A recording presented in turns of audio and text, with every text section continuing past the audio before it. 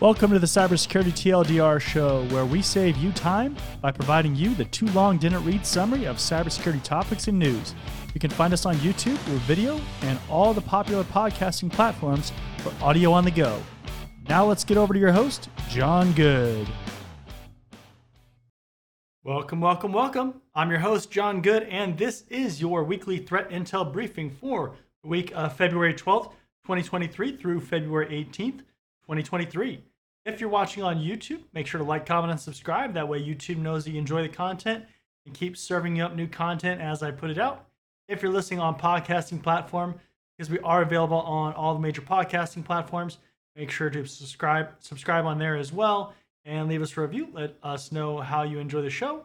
If there's things that you want to hear about or see on YouTube as well, then we look at all those comments and that feedback, and we try to incorporate that into the show to make it better for you.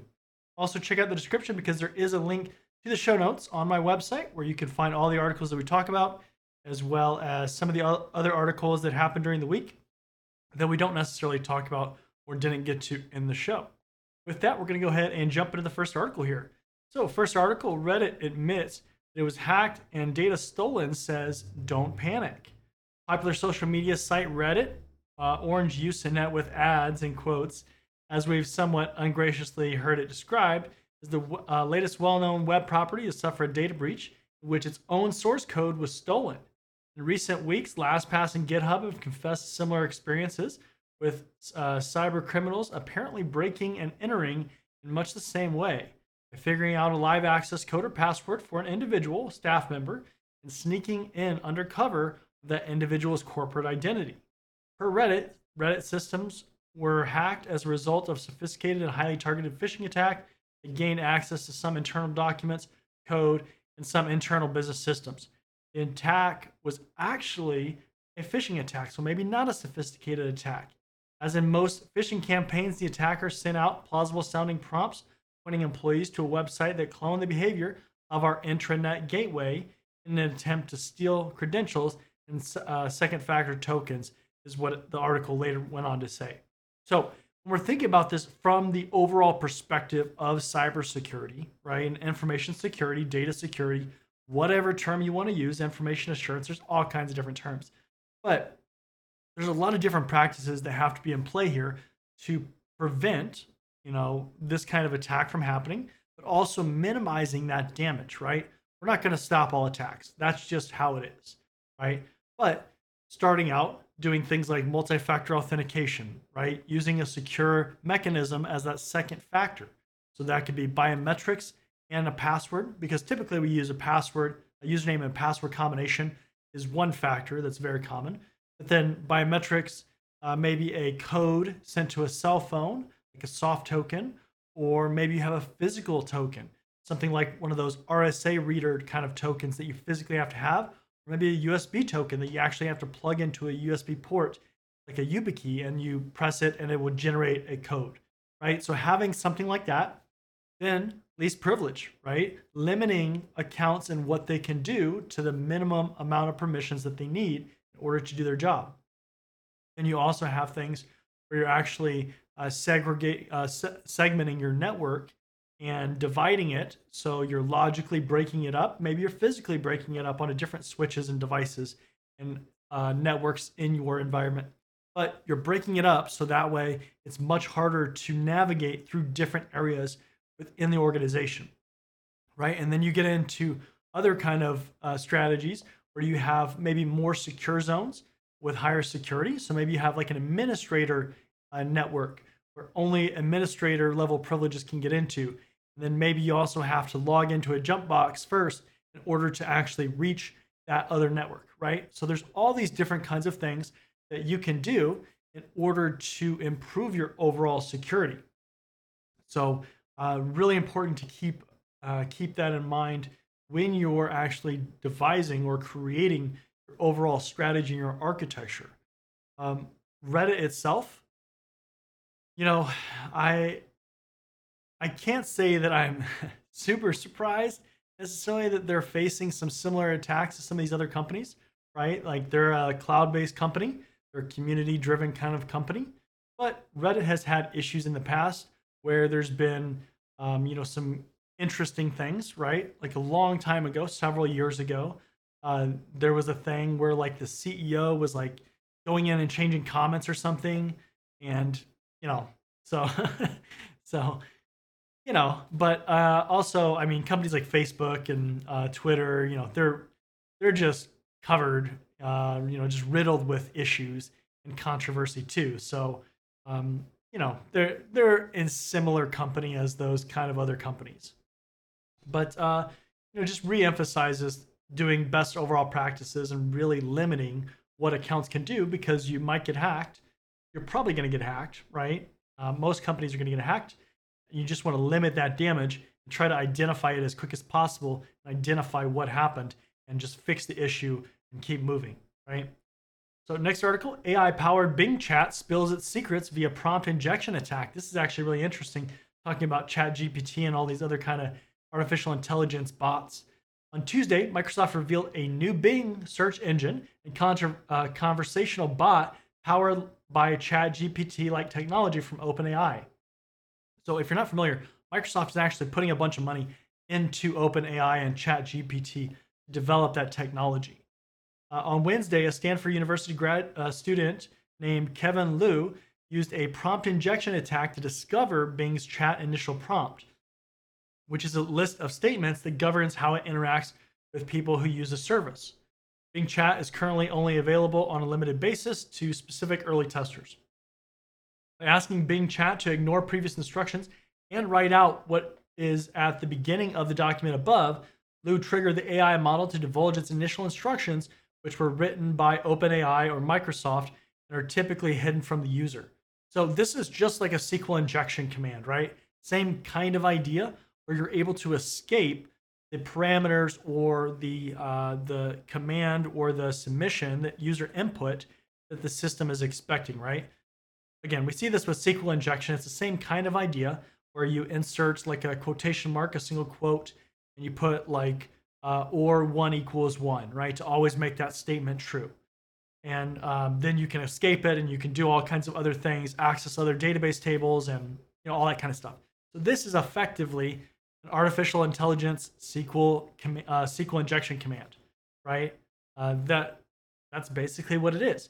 But the difference is with a tool like artificial intelligence, like ChatGPT or any of the competitors, a lot of people are starting to use these tools, these chatbots, and they are collecting information, right? Like they're collecting all this information. They're learning, the systems are learning from that information, and it's evolving the system, right? Okay, well, if it stores that data, if it's learned from that data, how long is that data stored? What else can you access, right? You can access the underlying system. You could probably access all that data. So it's definitely concerning, right? But again, artificial intelligence in itself in this format is relatively early stages. So it's not that surprising that there's some vulnerabilities. It's just kind of cool that, this person was able to escape that, right? Especially with all the talk about ChatGPT and these competitors. So pretty cool. I'm sure we're going to see that fixed, right? But I'm sure we're going to see other bugs and issues along the way as well. It's just how it is, right? So let's keep moving here. AI has successfully piloted a U.S. F-16 fighter jet, DARPA says. U.S. Department of Defense Research Agency, DARPA, has announced that its AI algorithms can now control an actual F-16 in flight. The fighter aircraft that was first introduced in 1978, so it's older technology, right, has now seemingly evolved into an autonomous plane. There's a quote in early December 2022, ACE algorithm developers uploaded their AI software into a specially modified F-16 test aircraft known as the X-62A or VISTA, which stands for Variable In-Flight Simulator Test Aircraft, at the Air Force Test Pilot School, TPS, at Edwards Air Force Base in California, and it flew multiple flights over several days, a press release by DARPA said. The flights demonstrated that AI agents can control a full-scale fighter jet and provide invaluable live flight data. So we're seeing a lot of unmanned vehicle and unmanned technologies kind of coming out in recent years, right? And it's going to continue into the future, obviously. But we've seen things talk about like drones that are unmanned. You can buy, your own personal consumer drone. And I forget the ones that are, that are out there because there's so many different models. But, drones are everywhere now, right? And so the ability to put that into a fighter jet is insane, right? Like that's pretty cool. That's obviously a concern, right? Especially if the fighter jet then has a weapon system on board, right? If it has missiles or something like that, where it can actually, uh, send those off, deploy those. That's a serious concern for sure. But then also too, because it is a fighter jet, it's going to be larger. It's probably going to have some more equipment on it. It's going to be just a bigger vehicle, right? It's going to go faster maybe. And if you can affect that system and cause it to crash, and so it doesn't even have a weapon system, but you can just make it crash, well, that in itself is very dangerous, right? And so, although very cool, very interesting to see, I'm sure there's a lot of work to go, and in that kind of arena, they are going to take very, very serious precautions in trying to secure that type of thing because they don't want that to happen, right? They don't want one of these fighter jets to shoot something they're not supposed to or crash into something they're not supposed to. But I'm sure we'll continue to see a little bit about that. Obviously, this is pretty early stages, and we'll see how much of this continues or continues to be public, because that's usually what happens, right? We hear a little bit about something like this being tested, and then it kind of goes behind the scenes for years and years and years. So let's see here. Hyundai and Kia forced to update software on millions of vehicles because of viral TikTok challenge. Over 8 million vehicles are eligible for a free anti-theft software upgrade after the so-called Kia challenge on social media resulted in thousands of car thefts. The so-called Kia challenge on the social media platform has led to hundreds of car thefts nationwide, including at least 14 reported crashes and 8 fatalities, according to the National Highway Traffic Safety Administration. Thieves known as the Kia Boys would post instructional videos on how to bypass the vehicle's security system using tools as simple as a USB cable. The thefts are reportedly easy to pull off because many 2015 and 2019 Hyundai and Kia vehicles lack electronic immobilizers that prevent thieves from simply breaking in and bypassing the ignition. The feature is standard equipment on nearly all vehicles from the same period made by other manufacturers. Hyundai and its subsidiary Kia are offering the update to update the theft alarm software logic to extend the length of the alarm from around 30 seconds to 1 minute. The vehicles will also be updated to require a key in the ignition switch to turn the vehicle on. So I remember when I had a car starter in my Honda Accord, at a 2005 Honda Accord, and I remember that I got a car starter for that. It was a Viper was the model, the car starter, and I remember that it required. I think I had to get a key or something for it to go into the control box because it was required in that car starter to actually start the car, right? And so that's an important distinction because you look at something like this on these two manufacturers in particular, and they don't have any kind of feature like that. That's scary, right? We see in things like Tesla and some of these really advanced vehicles that they do have security mechanisms like that. They do have bypass prevention, such as requiring a key in the ignition or something like that, right? So you can't just remote into the system and get in, right? Like that's a serious issue. That's almost as serious. Well, maybe it's serious, more serious, but it's along the lines of being able to impact the system mid-drive, right? Like in motion. Just like we were talking about with the planes, if you can impact that system while it's actually in flight, or in this case, while it's actually driving, hit the brakes, hit the gas, turn up the volume to max volume to distract the driver, whatever, right? Like all these things are really, really bad. If you can get into the car and you can just start it and take off, well, that's a huge issue too, right? Because then you can just take the car. You can go into a parking lot and just steal people's cars. That's really bad. Yeah. Please fix this. Like, stop being so cheap on the security mechanisms. But Also, think about this too. Remember, I've talked about this in other episodes that it is a cost security trade off, right? You want to keep these cars low, especially with these two manufacturers in general. They're really trying to keep costs down on vehicles so people aren't having to pay like Tesla pricing, right? You could put all the technology in the world in a car, it's just going to be really expensive and people aren't going to be able to afford it, right? You're trying to sell millions of these vehicles, you're probably going to be pretty cautious with what you put in there and how that impacts the overall cost that you need to bring in for that car. So, um, yeah, please fix this and please stop doing that. Right? Stop, stop skimping on security. I'd like to see these kind of things regulated a little bit personally because I think that these are safety issues, right? Like these do impact other people. So really important that it gets fixed. Next article, Royal Mail refused to pay absurd Lockbit ransom, chat log says. Lockbit ransomware gang has published what it claims is the full transcript of its negotiations with Royal Mail, which continues to experience disruption due to last month's cyber attack. The chat logs negotiating the ransom is the first data that Lockbit has published following the cyber attack on Royal Mail, which left the British Postal Service unable to dispatch certain items overseas. This is despite the Russian-linked ransomware gang's earlier threats to publish all stolen data on February 9th.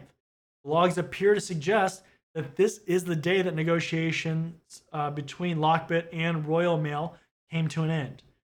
Chat logs, if authentic, show that Lockbit demanded an $80 million ransom payment, which is calculated to be 0.5% of Royal Mail's annual revenue. Royal Mail's negotiator appears to tell Lockbit that they have confused Royal Mail International with Royal Mail and that the organization would not pay the demand.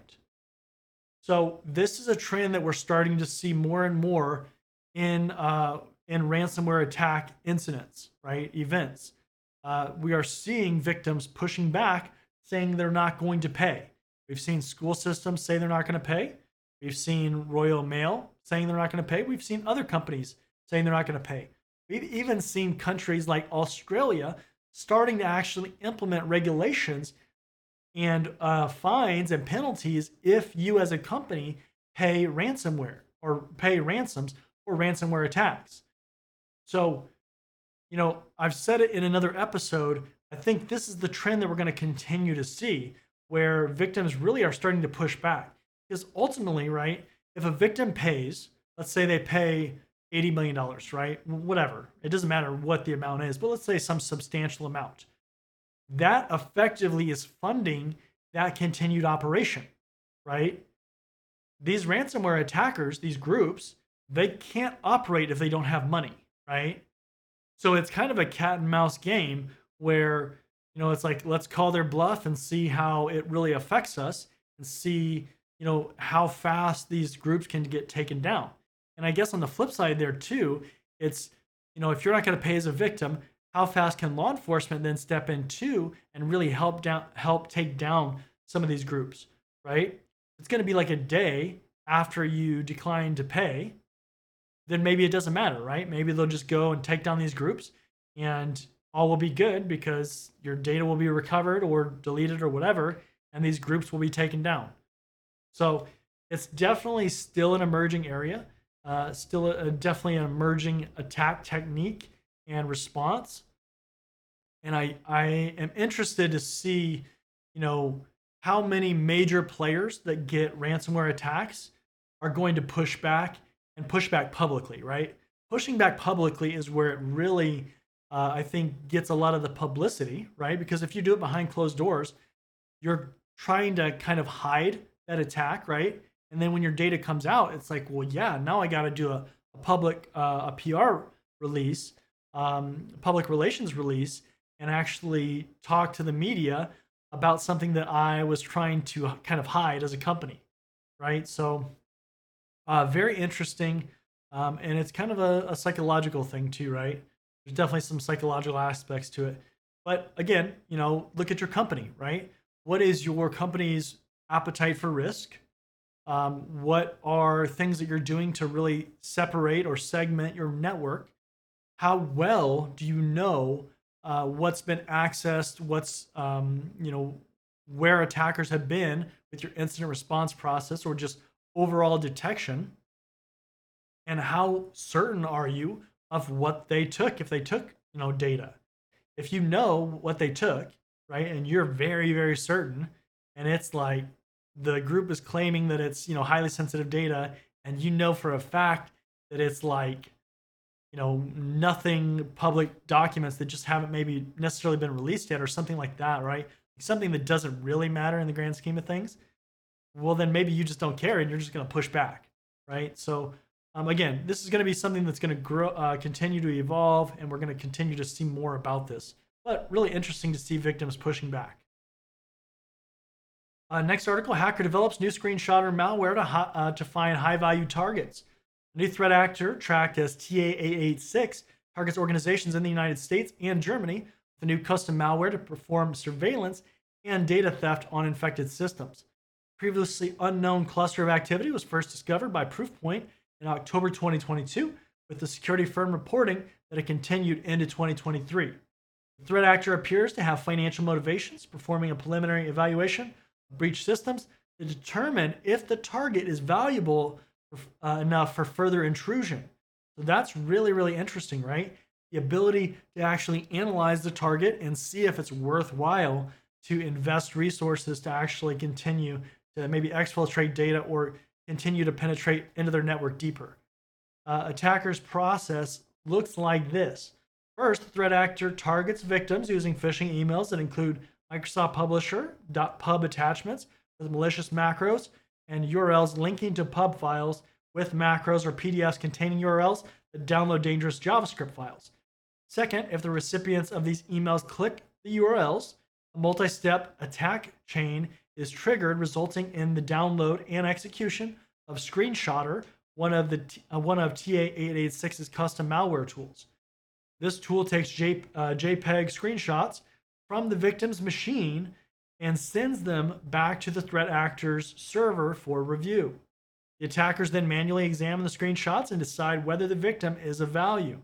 This evaluation may include having the screenshotter malware snap more screenshots or dropping additional custom payloads. So they're trying to work smarter, not harder, right? They're trying to see if it's valuable enough to continue, how much work maybe it's going to take, and if it's worth their time, basically. So, that's pretty interesting, right? It's no more of this kind of spray and pray and just try to start hitting victims left and right. It's really an analytical look at the victims that they're trying to go at, right? That is definitely acting kind of like a business, right? Looking for strategic opportunities. So pretty interesting. Namecheap admits unauthorized emails pawning its customers. Domain registrar Namecheap blamed a third-party provider that sends its newsletters after customers complained of receiving phishing emails from Namecheap's system. More than one customer noted that the emails, which purported to be from DHL and crypto asset wallet provider MetaMask, were digitally signed with DKIM and received a distinct emails they'd assigned solely for comms with Namecheap. We note that not all customers were impressed with Namecheap's finger pointing. One user complained, "You're missing the point entirely. The burden of responsibility doesn't go away if they share information to a third party, no matter the reason." Kirk Kendall, the CEO's Twitter account, responded to this, stating, "Absolutely not, but again, it's common practice to use third parties to send emails, help desk, even an email system itself. We mostly build our own tools, but that wasn't the case here, unfortunately." So, this article makes a great point, right?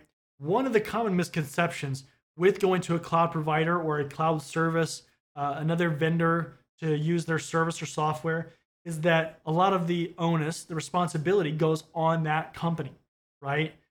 They're going to take care of everything. They're going to do all the stuff.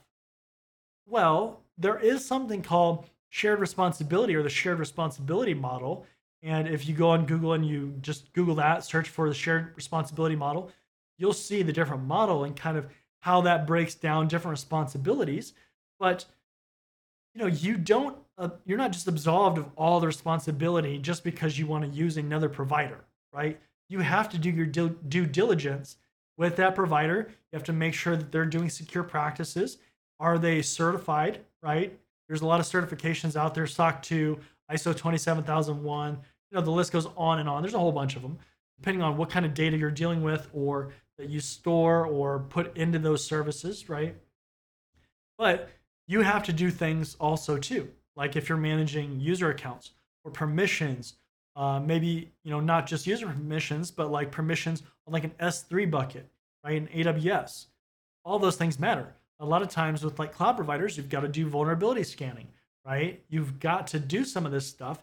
You're not just completely giving up your responsibility to do that. And again, that's a common misconception. A lot of people think that just because they put stuff up in the cloud, that they're all good, right? It's all the cloud provider. And it's just not the case. So, and if you ever go through an audit, you're going to learn that pretty quick, right? Or if you ever prepare for an audit, prepare for some of these documents, you're going to learn that that's not how it is, right? So, yeah. Researchers uncover 700 plus malicious open software researchers uncover 700 plus malicious open source packages. Security researchers have discovered another sizable haul of malicious packages on the NPM and PyPI open source registries, which could cause issues if unwittingly downloaded by developers. In January, Sonatype said that it found 691 malicious NPM packages and 49 malicious PyPI components containing crypto miners, remote access Trojans, rats, and more. Discoveries by the firm's AI tooling brings its total haul to nearly 107,000 packages flagged as malicious, suspicious, or proof of concept since 2019. It includes multiple packages that contain the same malicious package, a .go file, a Trojan designed to mine cryptocurrency from Linux systems. 16 of these were traced to the same actor, Trendava, who has now been removed from the NPM registry, according to Sonatype. So we've talked about this a lot before, but your supply chain matters, right? Where are you getting your software? Where you're getting your libraries? Where you're getting your components? Who creates those, right? Like, where are they from? What do they do for work? What is their reputation in the industry? All that stuff matters, right? What are they including in those software packages or libraries? A lot of times you might have this package, let's call it package A, but in reality, it also has components from like package C and D and F and G and all these other areas, but it's just imported into that main package. That way you don't have to individually get some of these components. So that's one thing that you definitely have to think about as you're developing software, because, it's pretty rare that you're going to develop everything, right? A lot of times you're going to use other functionality and bring that in. So is that functionality secure? Is not only that party, that third party, secure? Is the fourth party, whoever they deal with and whoever they get stuff from, are they secure as well, right? Are you tracking what all is in your environment as far as that stuff? Is there updates? Like, all this stuff matters. And supply chain security is really, really important, and you have to pay attention to it. You have to. It's really important that you do. So that's going to wrap it up for this week. That was your threat intel briefing for February 12th, 2023 through February 18th, 2023. Again, I'm your host, John Good. If you're watching on YouTube, make sure to like, comment, and subscribe. That way YouTube will continue to give you new content. Also, if you're listening on a podcasting platform, make sure to subscribe and leave us a review. And also check out the description for a link to the show notes, which includes all the articles that we talked about and some more. With that, we're going to go ahead and wrap it up for this week. I want to thank you for joining me, and I'll see you next time.